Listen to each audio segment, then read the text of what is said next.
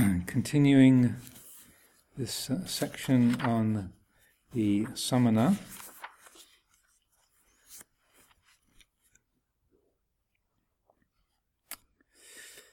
Luang Por created an environment in which every element of monastic life provided challenges and learning opportunities for his disciples. His formal discourses provided his disciples with the reflective tools to profit from them. Sometimes there could be an almost sly quality to Luang Por's skillful means. He introduced small tests of mindfulness and wisdom for his disciples that were like the concealed traps of a hunter in the forest. One monk remembered an almost comical example.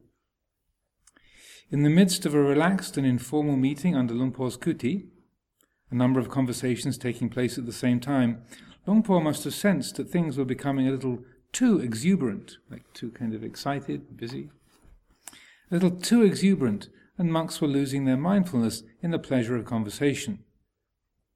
Without warning, he stopped speaking and began to sit in silence, with eyes downcast.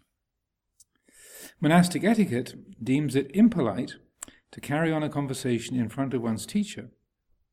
The disciple takes his cue from the master. If the teacher speaks informally, so can he.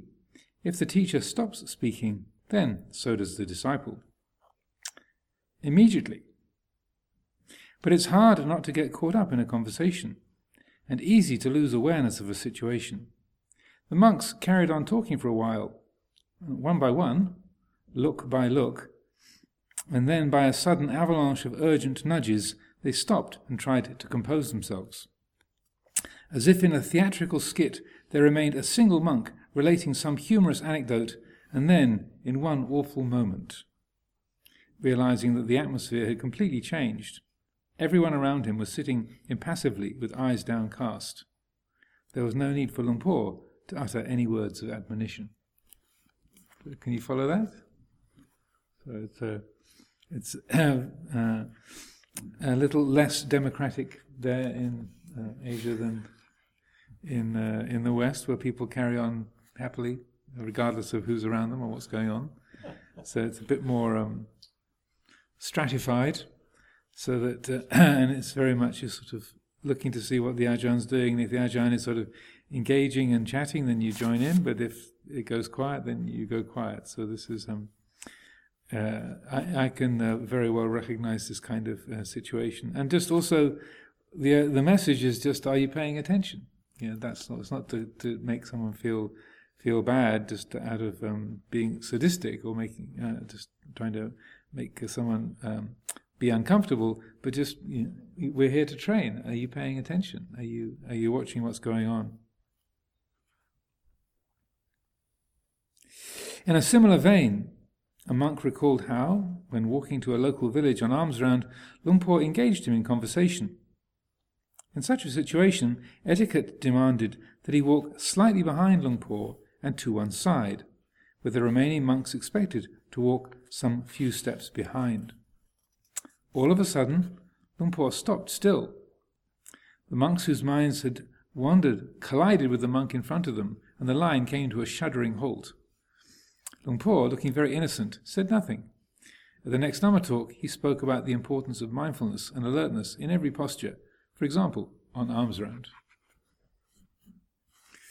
Sense restraint, circumspection, mindfulness and alertness, sensitivity to time and place, these were basic monastic virtues that Luang Por never tired of impressing on the minds of his disciples.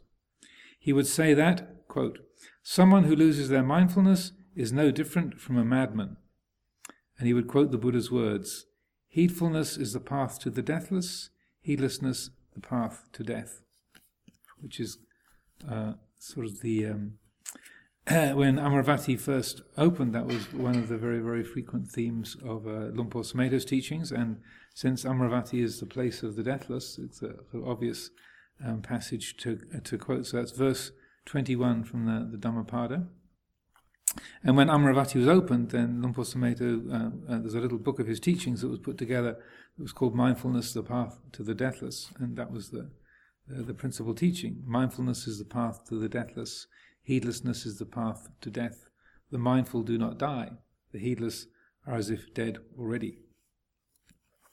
Also, speaking of alms round and subtle teachings, then also yesterday I was talking a bit about the way the mind can get attached to particular forms or sort of obedience to structures, and taking the obedience to be synonymous with good practice or right practice.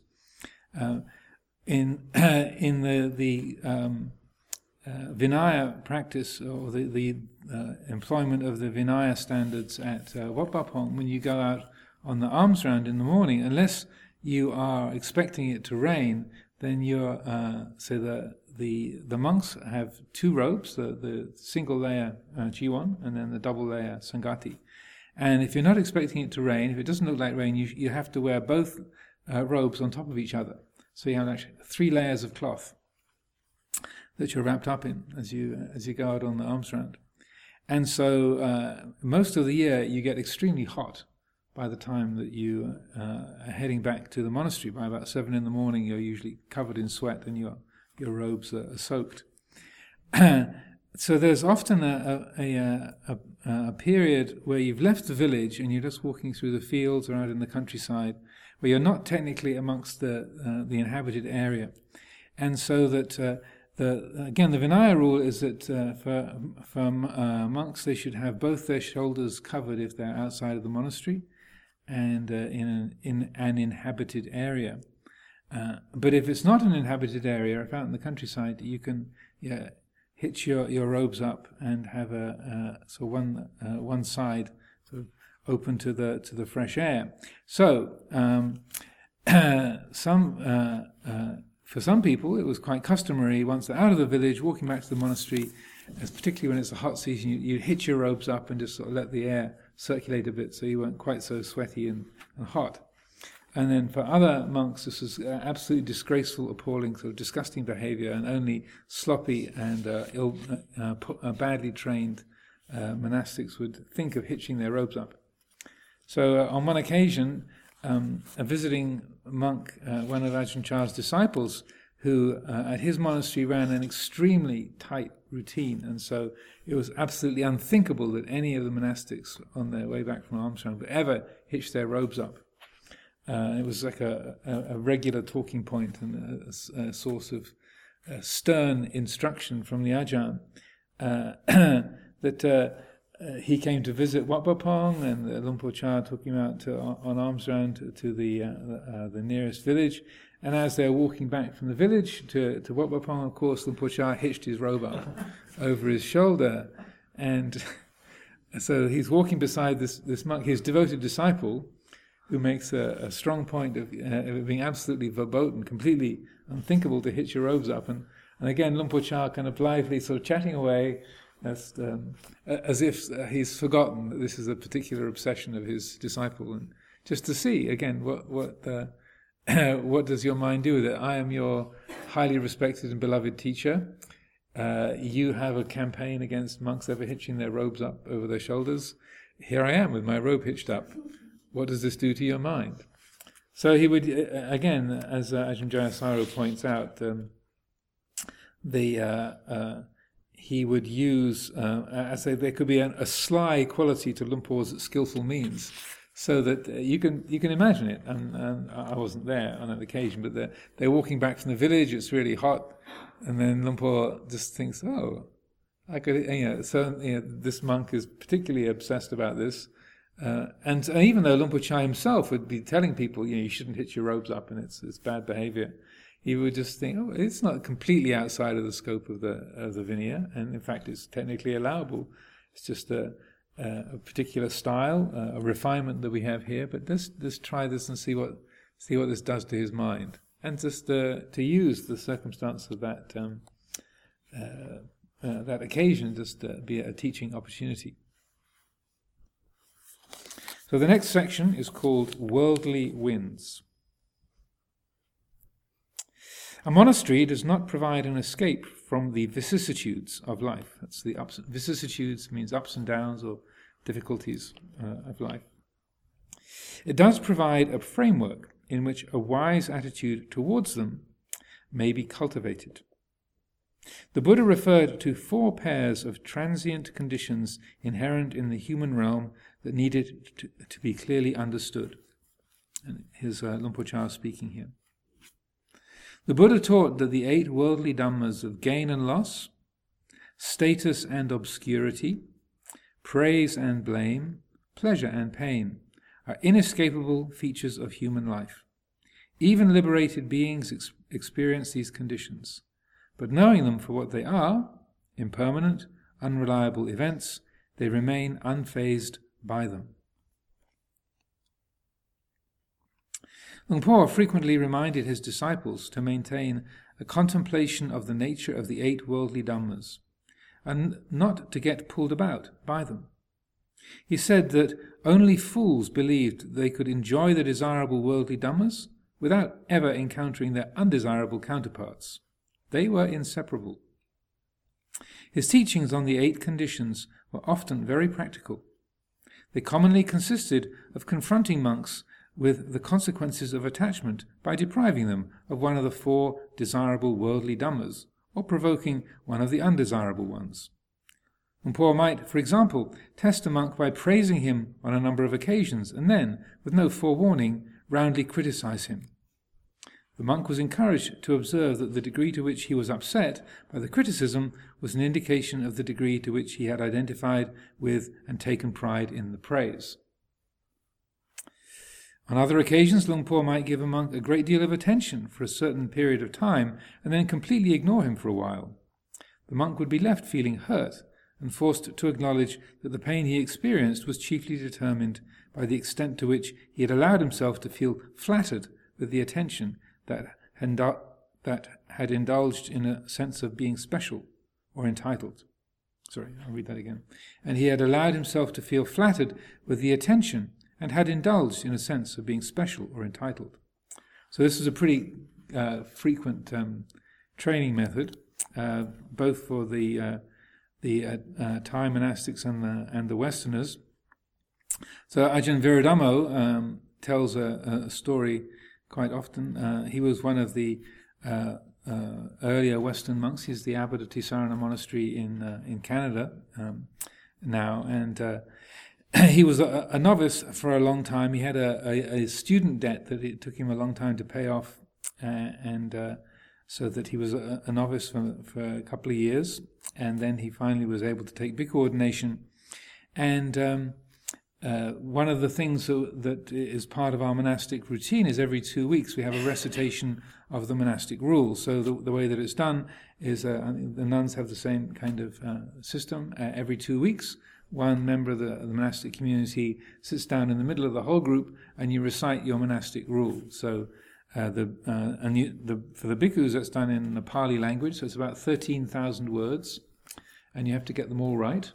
And you have a checker that sort of sits opposite you, and as you recite, then if you make a mistake, then they stop you and you have to repeat it. So the whole 13,000 words have to be correct, verbatim. So this is a bit of a task to learn that. It takes a good few months for most people, or longer. And so it's a bit of an undertaking. And also it's a bit... say emotionally challenging, sitting in the middle of the whole group of the community and having to do this recitation with everyone watching and listening and knowing that that you've got to get it right. So Ajahn Chah knew that the young Bhikkhu Viradhammo was a bit nervous and insecure, and so when he got up onto the seat and did the recitation for the Patimokkha the first time he did it, then Luang Por Chah was full of praise for him. So, Praparang monk, all these foreign monks, they're really good, they're really smart, well done. And even when he was in his early 20s, Luang Por Chah used to call him Lung Ta Vi, which is like old Uncle V, because he thought he looked like an old man even when he was like 22. So he was always Lung Ta Vi. And Lung Ta is like when somebody... when someone has already had a family and they've left their home life and become a monastic later in life. So Lung Me would be for a woman, or Lung Ta would be for a man. that they've entered into monastic life later on. So even when he was young, Luang Por Chah called him Luang Dawi. So he's been Luang Dawi. He's in his 70s, but even then he was Luang Dawi. So of course Ajahn Chah praised him and said, "Oh, well done! This is so good. You're really impressive. Geng Mak. You've done a really good job." So of course Tanvira Dhamma was glowing and was very, very happy to have that kind of a praise. And so then, and there was about 40 or so monks in Wat Pah Pong at that time, and so people would take it in turns to do the recitation, but then he was so pleased with having done such a good job and being praised by Luang Por Chah the fortnight before, he volunteered to do it again. So you can see what's coming. So then he got up onto the seat and he's sort of going into his recitation, and Ajahn Chah starts tugging on his robe and saying, "God, do these Farangs ever wash their robes? This monk really stinks." And this, having a loud conversation with some of the other monks while he's trying to recite, saying, "God, these Farangs, they pretty much all of them really stink, don't they? And this one's worse than most of them."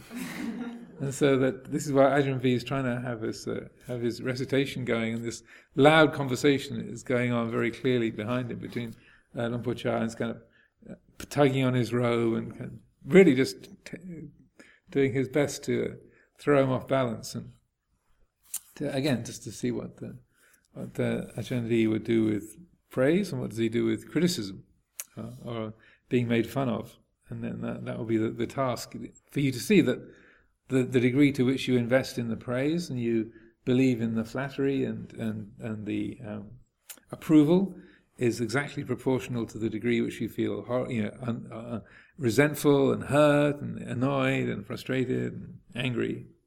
That they match each other, and that's the task, is to see, oh look, that because of this there is that, the one is the cause for the other, and so that it's an ideal learning situation.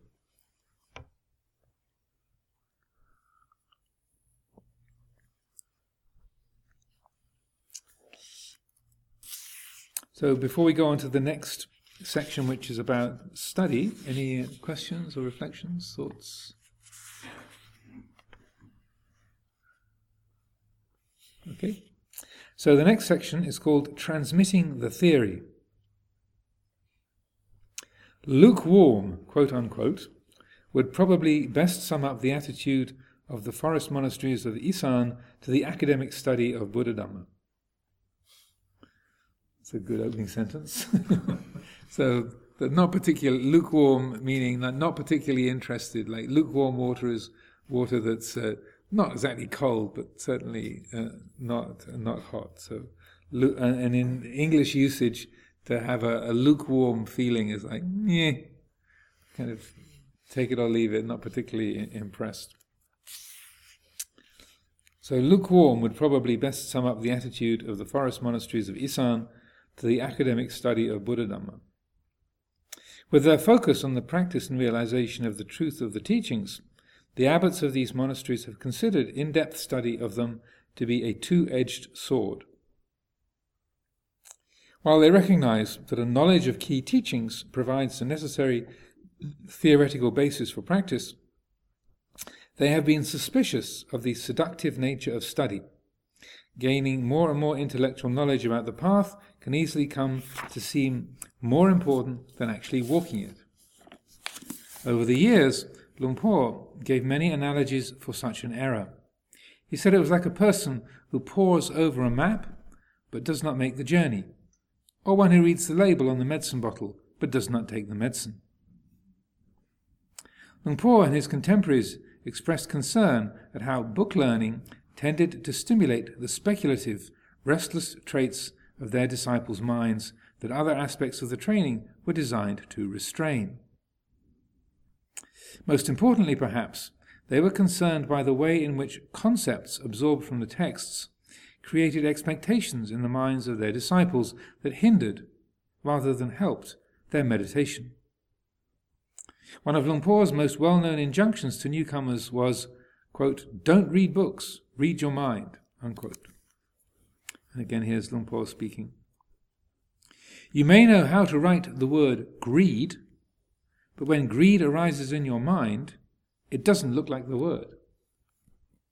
Anger is the same. You may have it down on the blackboard as an arrangement of letters, but when anger arises in your mind, you don't have time to read anything. It's already too late. This is very important, extremely important. Your knowledge is correct. You've spelt the word correctly. But now you have to bring it inwards. If you don't do that, then you won't know the truth. On reaching a state of meditative calm, he said, the tendency of the scholar is to instinctively reach for his knowledge of the texts, to interpret what he's experiencing. That movement of the mind to name or classify the experience causes the experience to dissolve. And Luang Por is speaking here. If a student of the texts grasps on tightly to his knowledge, and upon entering peaceful states likes to keep noting, what's this? Is it the first absorption yet? Then his mind will simply make a complete retreat from the calm and he'll get nothing from it. Why is that? Because he wants something. The moment there's craving to realize something, the mind withdraws from the calm. That's why you've got to throw away all your thoughts and doubts and take only your body, speech and mind into the practice. Look inwardly at states of mind, but don't drag your scriptures in there with you. It's not the place for them. If you insist on doing so, then everything will go down the drain, because nothing in the books is the same as it is in experience. It's precisely because of this attachment that people who study a lot, who have a lot of knowledge, tend to be unsuccessful in meditation.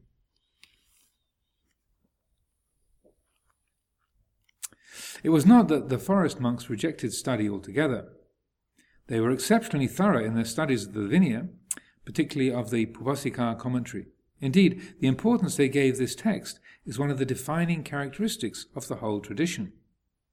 Many monks had, moreover, also completed the Thai Sangha's national three-tier Dhamma Vinaya curriculum, the Naktam, before they became disciples of Luang Pu Man.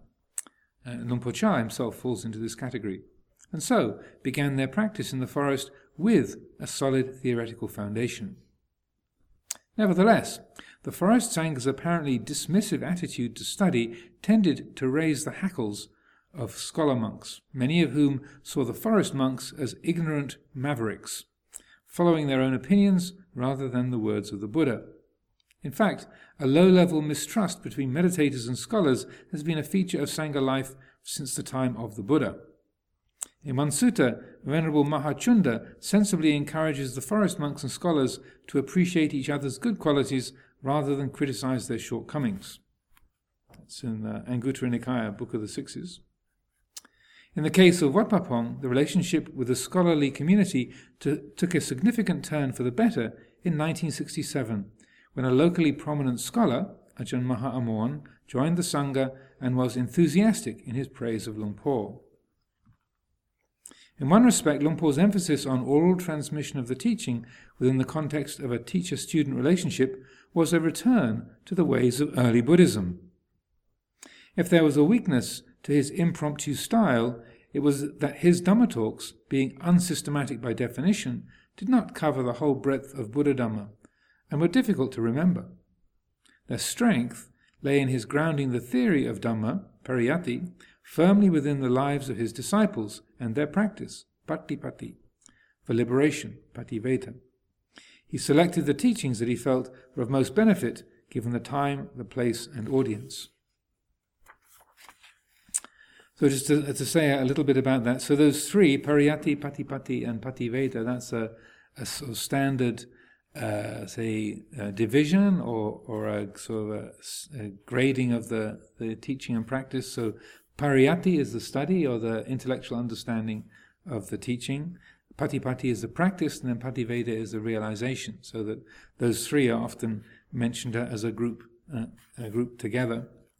And significantly, when and particularly for the Westerners, and I think that this is also covered in other places in this book, that for the Thai community, they had largely grown up with Buddhist teachings all around them, in learning in school or being taken to the monastery when they were small children, hearing the stories being told about the life of the Buddha and the great disciples and so forth within their family, so that the essential teachings and the life of the Buddha, the stories of the Buddha and so forth, were very much in the air. And so that one of the experiences that for the Western community coming to Wat Pah Pong, you had the same thing. It's like, don't read any, close the books, don't read anything for the next 5 years. Just study your mind. Read the book of your own citta would be the kind of instruction that was given. So people would follow along with that. When I went first to Wat Pah Nanachat in 1978, the entire monastery library was a one bookcase about this high with about 2 or 3 shelves and about this wide, maybe a meter long and 70 or 80 centimeters high. That was all the books in the monastery, and so that made a bit of a difference for the Western community, because whereas for the Thais, they had grown up with a lot of Buddhist teachings and had a bit of a theoretical basis. But us Westerners, we didn't. So that all we were really going on was what we heard within the Ajahns' teachings. And so that one of the experiences that Luang Por Sumedho had, and when our community first sort of got sort of underway at Citta Viveka in the early days, what would frequently happen would be that people who'd been practicing Buddhists or living here in the UK, they'd be very interested to come and visit Chithurst and to meet the nuns and monks and to talk with us. And I remember Sister Rochna was particularly aghast, because she was more of an old school Buddhist who'd grown up reading lots of suttas, studying those things when she was a lay practitioner here in England. But for those of us who are either newly arrived or come out of Thailand, we were kind of clueless. And so that people would come and say, Venerable Sir, what's your feeling about the meaning of verse 21 in the Dhammapada? That says what? And really, in basic teachings, we just wouldn't know about, wouldn't be familiar with, and say, well, the Maha Asapura Sutta. I'm very interested in your take on that, because it seems like a very significant teaching to me. And also the translations into English weren't particularly good at that time. Probably Bhikkhu Nyanamoli's book, The Life of the Buddha, was the most accessible and reliable collection of Pali teachings. Venerable Nyanaponika Thera's Heart of Buddhist Meditation was also very good, but the Pali Text Society translations of the suttas they're done by people who weren't meditators, and some of them weren't even Buddhists. So that they might have been technically accurate, but they were kind of unreadable or not really matching your experience, and often they were put into sort of fake classical language, like sort of wouldst thou and prithee, honoured sir, or this kind of language that people don't use and will be bewildering and like, what on earth are they talking about? So that when we first established the community in this country at Chithurst, and this, I was a very junior member of the community, so I wasn't even doing any teaching, but still, you would frequently meet with more of the experienced Theravada Buddhists of the UK, and there'd be this sort of blank space where your knowledge of the suttas ought to be. We were very good on Vinaya. We could quote recite the Patimokkha rules and knew that back to front. But the sutta teachings, there was a lot of ignorance there, and so that it became clear that we were respecting Luang Por Chah's teachings and the standard of don't put the books away and just read your own mind, but realizing, well, it would be good to be able to actually recite all 8 factors of the Eightfold Path. Getting 5 or 6 is not really.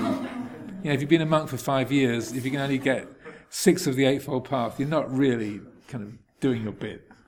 So then, over time, it became a bit more of a standard thing to be, being okay to study the scriptures, or people teach themselves Pali and to give more attention to that. So over the years, there's become more and more of an acquaintance with the scriptural teachings amongst the Western Sangha. But it was a big gap. I don't think Ajahn Sundra would argue with me, but there was a kind of empty space where that field of knowledge should be. And I remember Sister Roshna being really aghast. She would, Lumpur Sumedho would give a Dhamma talk, and most of the people there would go, "Wow, that was amazing, that was so inspiring, that was so wonderful." And Sister Roshna would say, "I wish you would quote the suttas from time to time."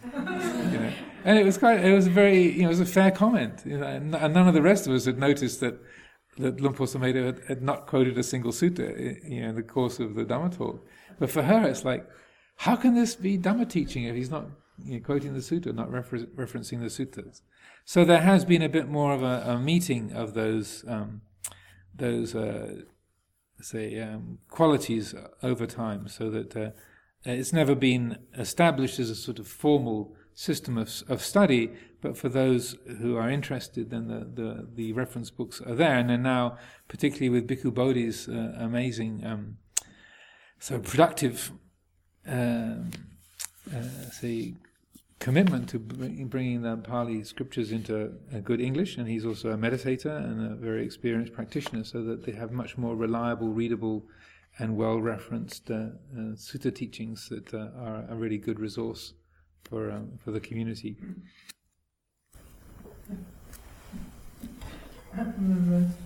The main, I think it did attract many scholars, you noticed, in the early days, amongst some else. Mostly because Lumpur kind of found the books that really express the big picture. Like the first book he said, I should read, because we talked about the mind and consciousness. I mean, the day I came to see him first time at Chithurst, and he said, "I think you should read Nisargadatta. You'll really find it very helpful." So Nisargadatta, and then we were madly into Wineng and Whampoa. I remember, absolutely fascinated by the teachings, so not so detailed into the list and so on. And then, of course, there was Nemkari Baba, and then Ramdas, Yeah. When I went to Wat Pah Nanachat, and I was Ajahn Titignano was also a French monk, and so I never even read a Buddhist book before I showed up there, and so I'd asked, and he was one of the senior monks there, and so I said, "So is there?" And I've always been a big reader and sort of information junkie.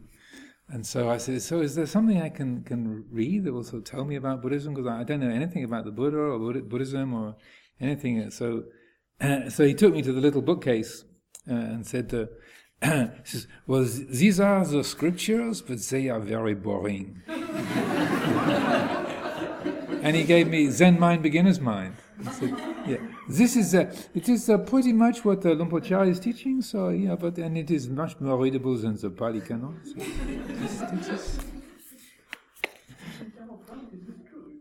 and so that because at that time really what you had in English was really inaccessible. That the people had put decades and decades into that translation work, but they weren't practitioners. They weren't people who meditated. So that there'd often be radical, misinterpretations. So like the word jhana was translated as musing, the first musing, the second musing, the third musing.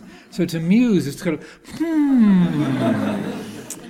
what should I put on the servery for breakfast tomorrow? Now we've got all that pasta, what should we do with that? So musing is just kind of thinking something over, and with that... And so calling jhana, which is a state of one-pointed concentration, a musing, musing, it was like completely wide of the mark. So it didn't make any sense. And then some of the translators were not really Buddhists. They had much more of a theistic mindset and felt, well, what the Buddha was really teaching was a sort of a profound kind of Christianity that before Jesus, 500 years before Jesus was born. So they would put things into a language that was,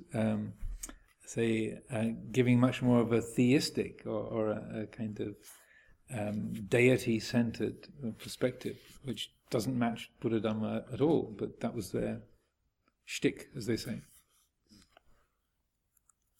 So the Naktam, that got a standard exams that they have in Thailand, is to say encompass the basic teachings, the stories of the life of the Buddha, and the giving a ground of knowledge. And in terms of say, Amaravati today, and in terms of what's useful to study, often when people ask, because most of us are a little bit top-heavy in terms of intellectual realm, and do a bit more thinking than we really need to, and can dwell in the sort of conceptual realm more than really necessary, then often what I'll say is that in terms of actual information that we need to practice, that I would say essentially everything that's there in the second part of the morning chanting, the passage to arouse urgency, and that the second half of the morning chanting, that's pretty much all the information that you need to practice Buddha Dhamma effectively. Just that, it's like about 10 minutes it takes to recite it, and you have the essential teaching on the Four Noble Truths, anicca, dukkha, anatta, and the reflection on the five khandhas, and it's pretty much all there. Rupang, anicchang, vedana anicca, and so forth. The body is impermanent, feelings are impermanent. Body is not self, feelings are not self, perceptions are not self, and so forth. So, in terms of actual conceptual data that's needed, I would say if you had more study than you really than is good for you already, and you don't feel interested or inclined towards a lot of intellectual knowledge, I'd say that in terms of the raw information that's useful, just that in the second half of the morning chanting is all you really need to know. The rest is helpful and can be beneficial, but the essentials are all right there in that 10 minutes worth, I would say.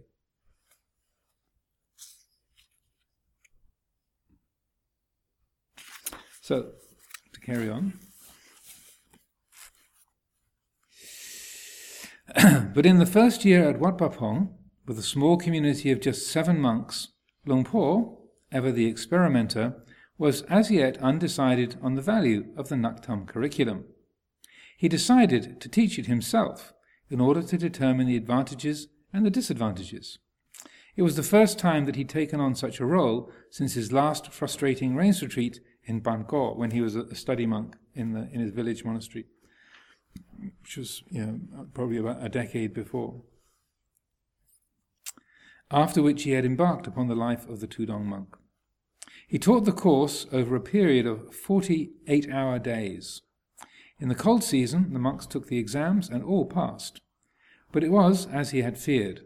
The monks found it hard to integrate the sense restraint and single-mindedness required to develop their meditation practice with the memorization and discussion that are essential to study. Luang Por said, "They forgot themselves," he said simply. He found monks becoming neglectful of their meditation. The amount of socializing increased, together with its accompanying worldliness, mental agitation, and formation of cliques. The serene atmosphere of the monastery was significantly diminished. He was, however, at pains to point out that the problem did not lie in study itself. And Luang Por is speaking. In fact, all the teachings point out the way for us to practice, but having begun to study, if you get caught up in chatting and frivolity and dispense with your walking meditation, then you'll start wanting to disrobe. Actually, he said, when performed mindfully, reading and memorizing are forms of meditation. It's not that study itself is at fault, but the lack of application and discernment on the part of the students. Following his unsatisfactory experiences in this first year, Luang Por suspended the teaching of Naktam. In later years, however, When the number of monks had increased and Luang Por became concerned by how little knowledge they had of the basic teachings, he relented, delegating one of his senior disciples to provide the instruction. But familiar problems started to appear in the Sangha, outweighing the gains. Eventually, Luang Por compromised by allowing monks interested in pursuing their studies to do so alone in their spare time. The monastery supplied the necessary textbooks and arranged for monks' official registration with the National Examination Board, but everything else was left to self-study. After the exams were over, Luang Por would tell the monks to put their books away and now concentrate on reading their minds. Study of the texts, pariyatti, was useful, he said, but should not become an end in itself. There was no true conclusion to such study. Without practicing the teachings, monks ran the risk of being like cowherds who never drunk milk. There was another kind of study, an internal pariyatti. And again, Luang Por is speaking here. Are you just going to keep on studying endlessly without a fixed goal? Or do you have an end in mind? Study is good, but it's an external pariyatti. The internal pariyatti requires you to study these eyes, these ears, this nose, this tongue, this body, this mind. It's the true pariyatti. What happens when the eye contacts a form? The ears hear a sound. The nose smells an odor. The tongue tastes a flavor. The body contacts a tangible object. Or a mental phenomenon arises in the mind. How does it feel? Is there still greed? Is there still aversion? Are you deluded by forms, sounds, odors, these ears, this nose, this tongue, this body, this mind? That is the internal pariyatti, and it has an end. You can graduate. Ajahn Jayasaro doesn't include it here, but if I remember correctly, the very last teaching in the book, Taste of Freedom, is one that is an exchange that was a conversation that took place here in England when Luang Por Chah was over here in the 1970s, and somebody, one of these long-standing British Buddhists, had asked him a question based on a kind of an intellectual understanding of the teachings. And as you will gather, Luang Por Chah could be extremely blunt at certain times. And what he said to her was that you can have this kind of intellectual approach to the teaching, but he said but what you're doing, even though you have a lot of respect for Buddha Dhamma and you care for the teachings, you're rather like someone who raises chickens and he looks after the chickens very well, but instead of keeping the eggs, you just keep the chicken shit. And so that you can do that, but all these eggs are not really benefiting you very much. So don't just be one who ignores the eggs and collects the chicken shit. That was Frida, yeah. I'm not quite sure what her response to that. It was not recorded in the book what her response to that was, but it's the last exchange in Taste of Freedom. The other, also the in that same teaching, in that same vein, he says studying the teachings and not putting them into practice, and where the title of the book, The Taste of Freedom, comes, is where he says it's like being the ladle in a pot of soup. That the ladle it's in the soup, it's immersed in it. So you're surrounded by the Dhamma teachings, but the ladle can't taste the soup. It can't be nourished by the soup. So you're saying, don't be like the ladle in the soup pot. You're kind of surrounded by the teachings, kind of immersed in the teachings, and yet you're not able to taste it or to benefit from it. But any questions, reflections, intimidations? Any intellectuals here feeling uncomfortable? As I say all this, I feel a certain murmur of embarrassment since my kuti is half filled with books. So I have a kind of relationship with the words through my whole life, so that I sort of magnetize books to me. So I'm surrounded by millions, literally millions of words in my kuti. So I detect a certain yes, on my own part. Can I share a quick story about that? Sure, yes. When I was in America, I was taken at Abayagiri. I was taken by a couple of months to visit new places that had been built in the forest. And it took us to Yokuti, and it took us to Ajampasano's kuti. So Ajampasano's kuti was zen, empty, nothing there. And Ajahn kuti was filled up with books. I see this as a kind of expression of everything can be included in different. It's kind of very, for me, it's very inspiring, to know we don't have to have fixed views about how people function. Thank you.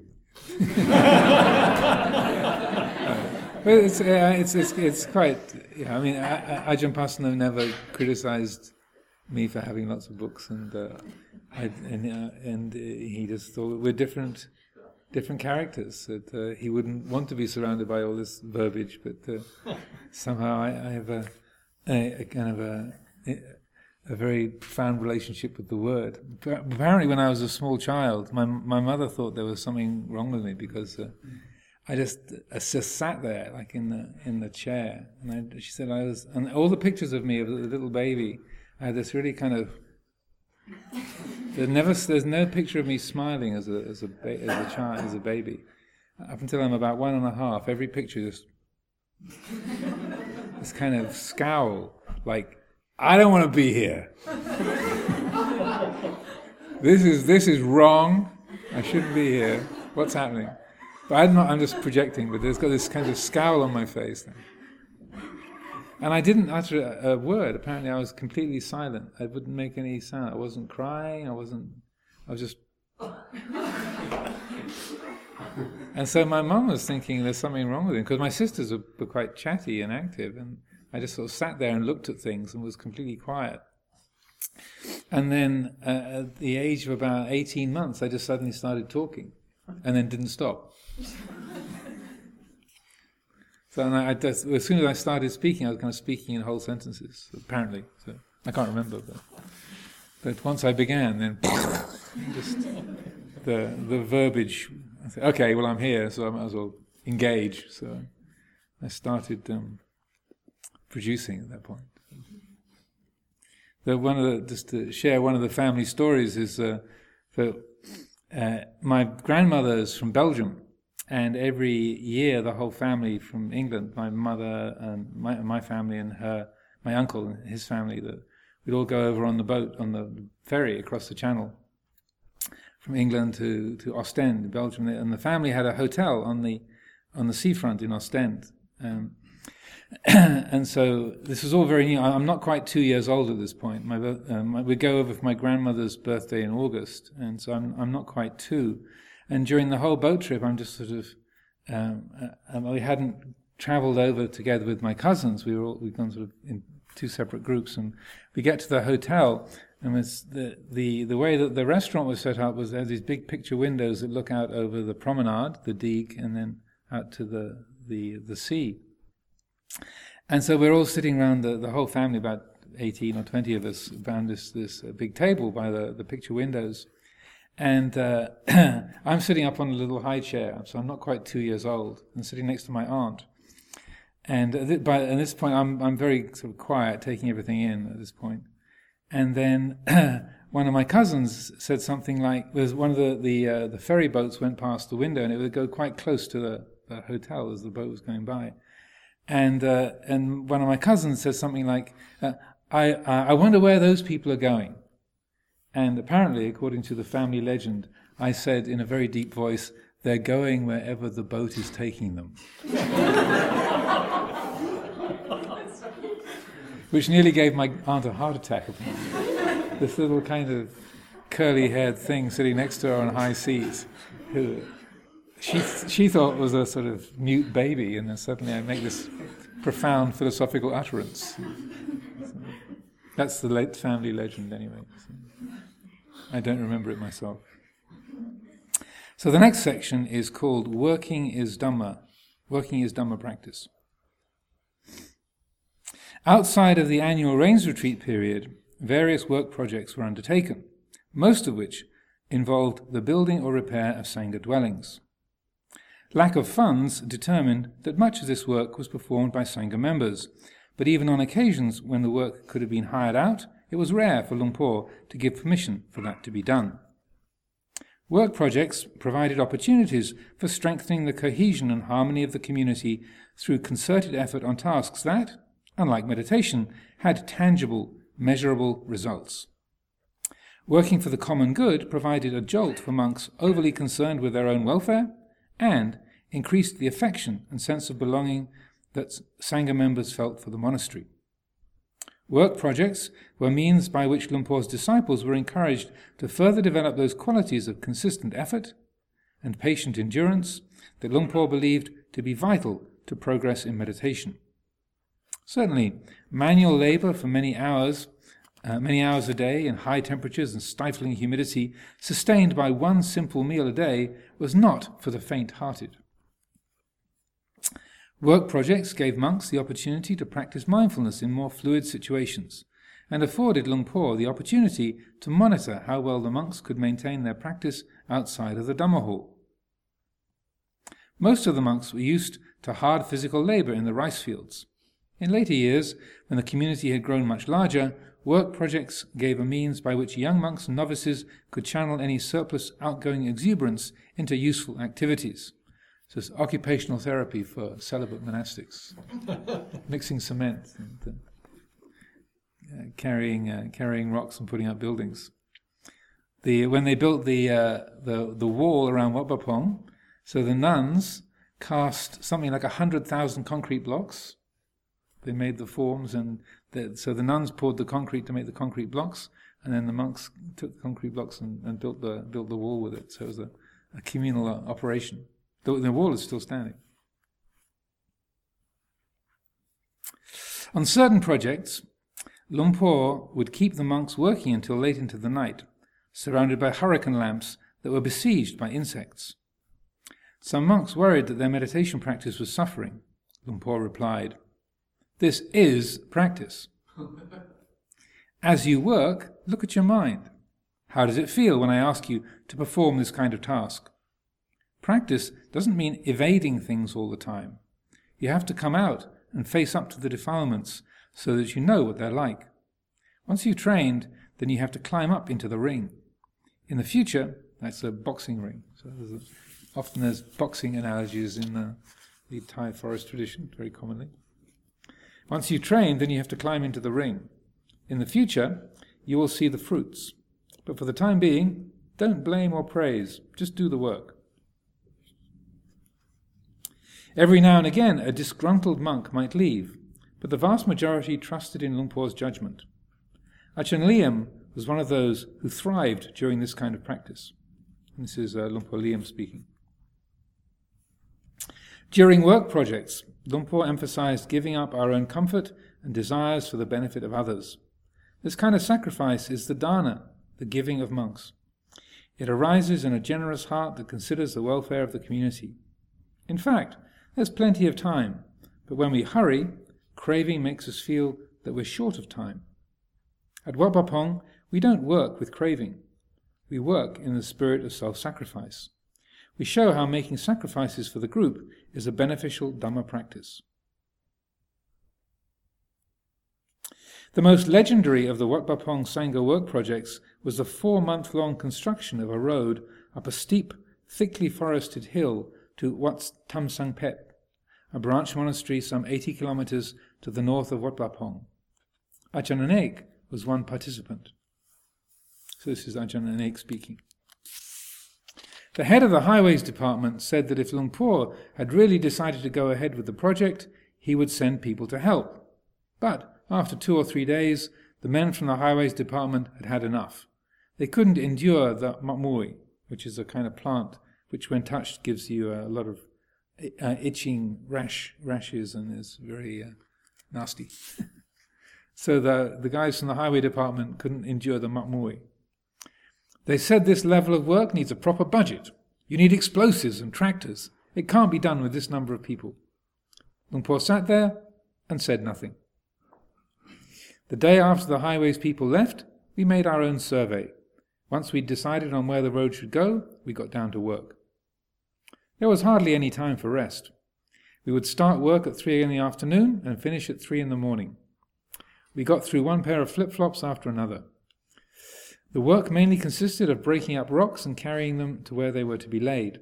After a time, the highways department saw that we weren't going to give up, and every now and then they'd bring up some explosives for us, and the villagers helped to set the charges. It's a very rocky, rugged hillside.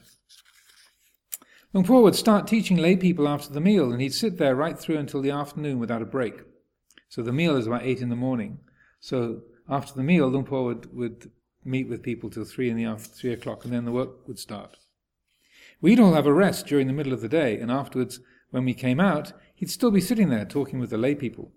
At 3, he'd start work and do the whole shift until 3 the next morning.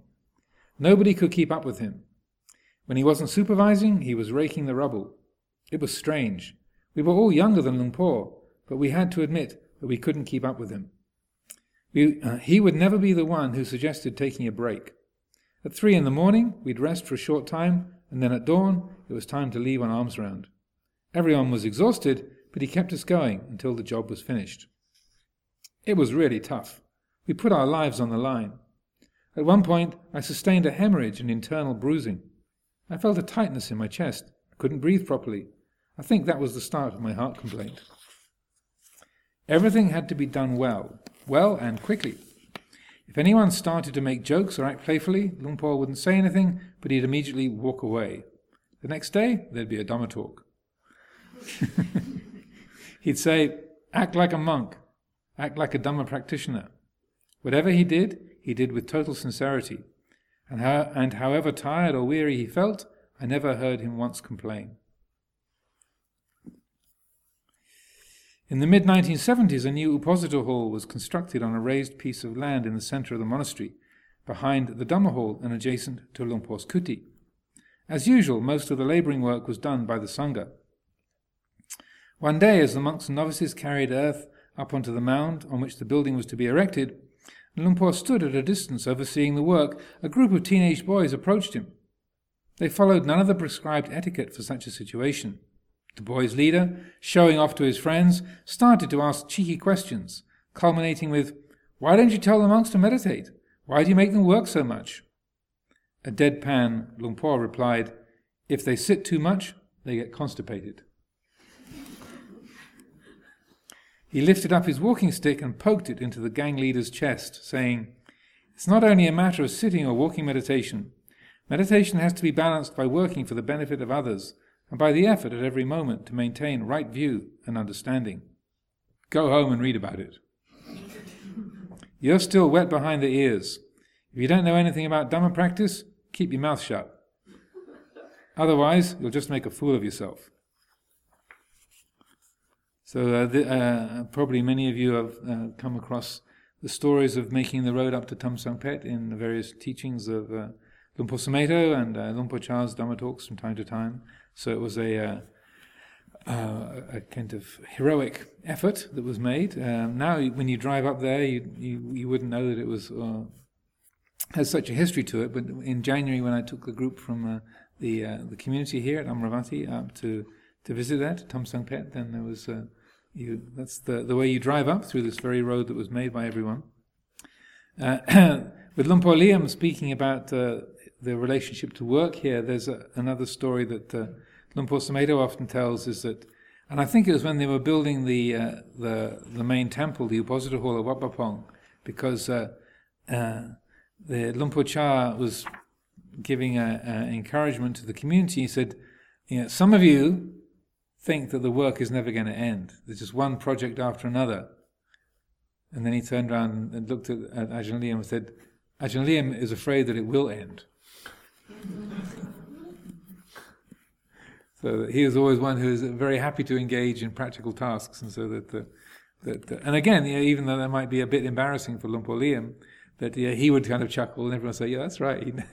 He always likes to be doing things, and so that Luang Por Chah's comment, he would just wait for that moment that, everyone else is afraid. The average person, another project, isn't this going to be over? When are we going to finish? He said, but Ajahn Liam, he's afraid that it will finish.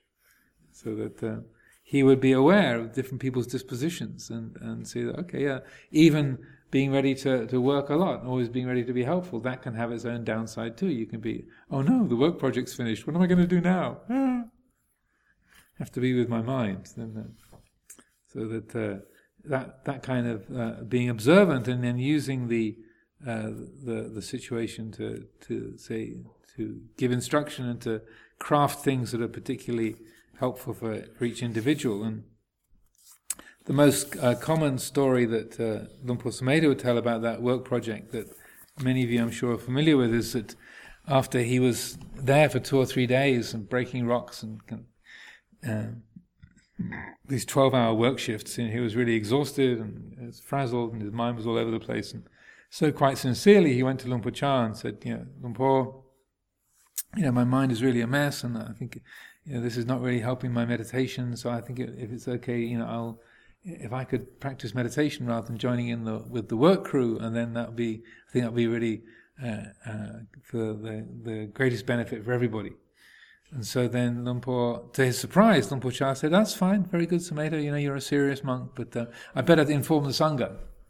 So everyone knows that you got my permission for this. And again, it was like this sort of sly, playful side of Luang Por Chah's nature. So he gathered everyone together either at the beginning of the work period or after the meal and said, so I want to make an announcement to the Sangha, so that Tan Sumedho, he's a very serious meditator, he's a serious practitioner, unlike some of you guys. So he's asked permission to not join in with the rock breaking and the road building and to practice meditation. And so I've given him permission for this, so none of you are to have any negative thoughts about Tan Sumedho. He has my blessing. He's a serious meditator, and he could really crank it up. And so at the time, Ajahn Sumedho was quite pleased and thought, oh, good. I got a pass here. This is great. But then, when he went off to go and sit in the little kuti and meditate, then of course he can hear the sounds of all the work going on in the background. He's trying to concentrate, and then there's this little voice in his mind saying, Sumedho, you are an idiot. What the hell are you doing? And so after about 2 days, 3 days, he couldn't stand it anymore and just went out there, got the hammer and started breaking rocks. Joined in with everyone else. Okay, that's enough for today.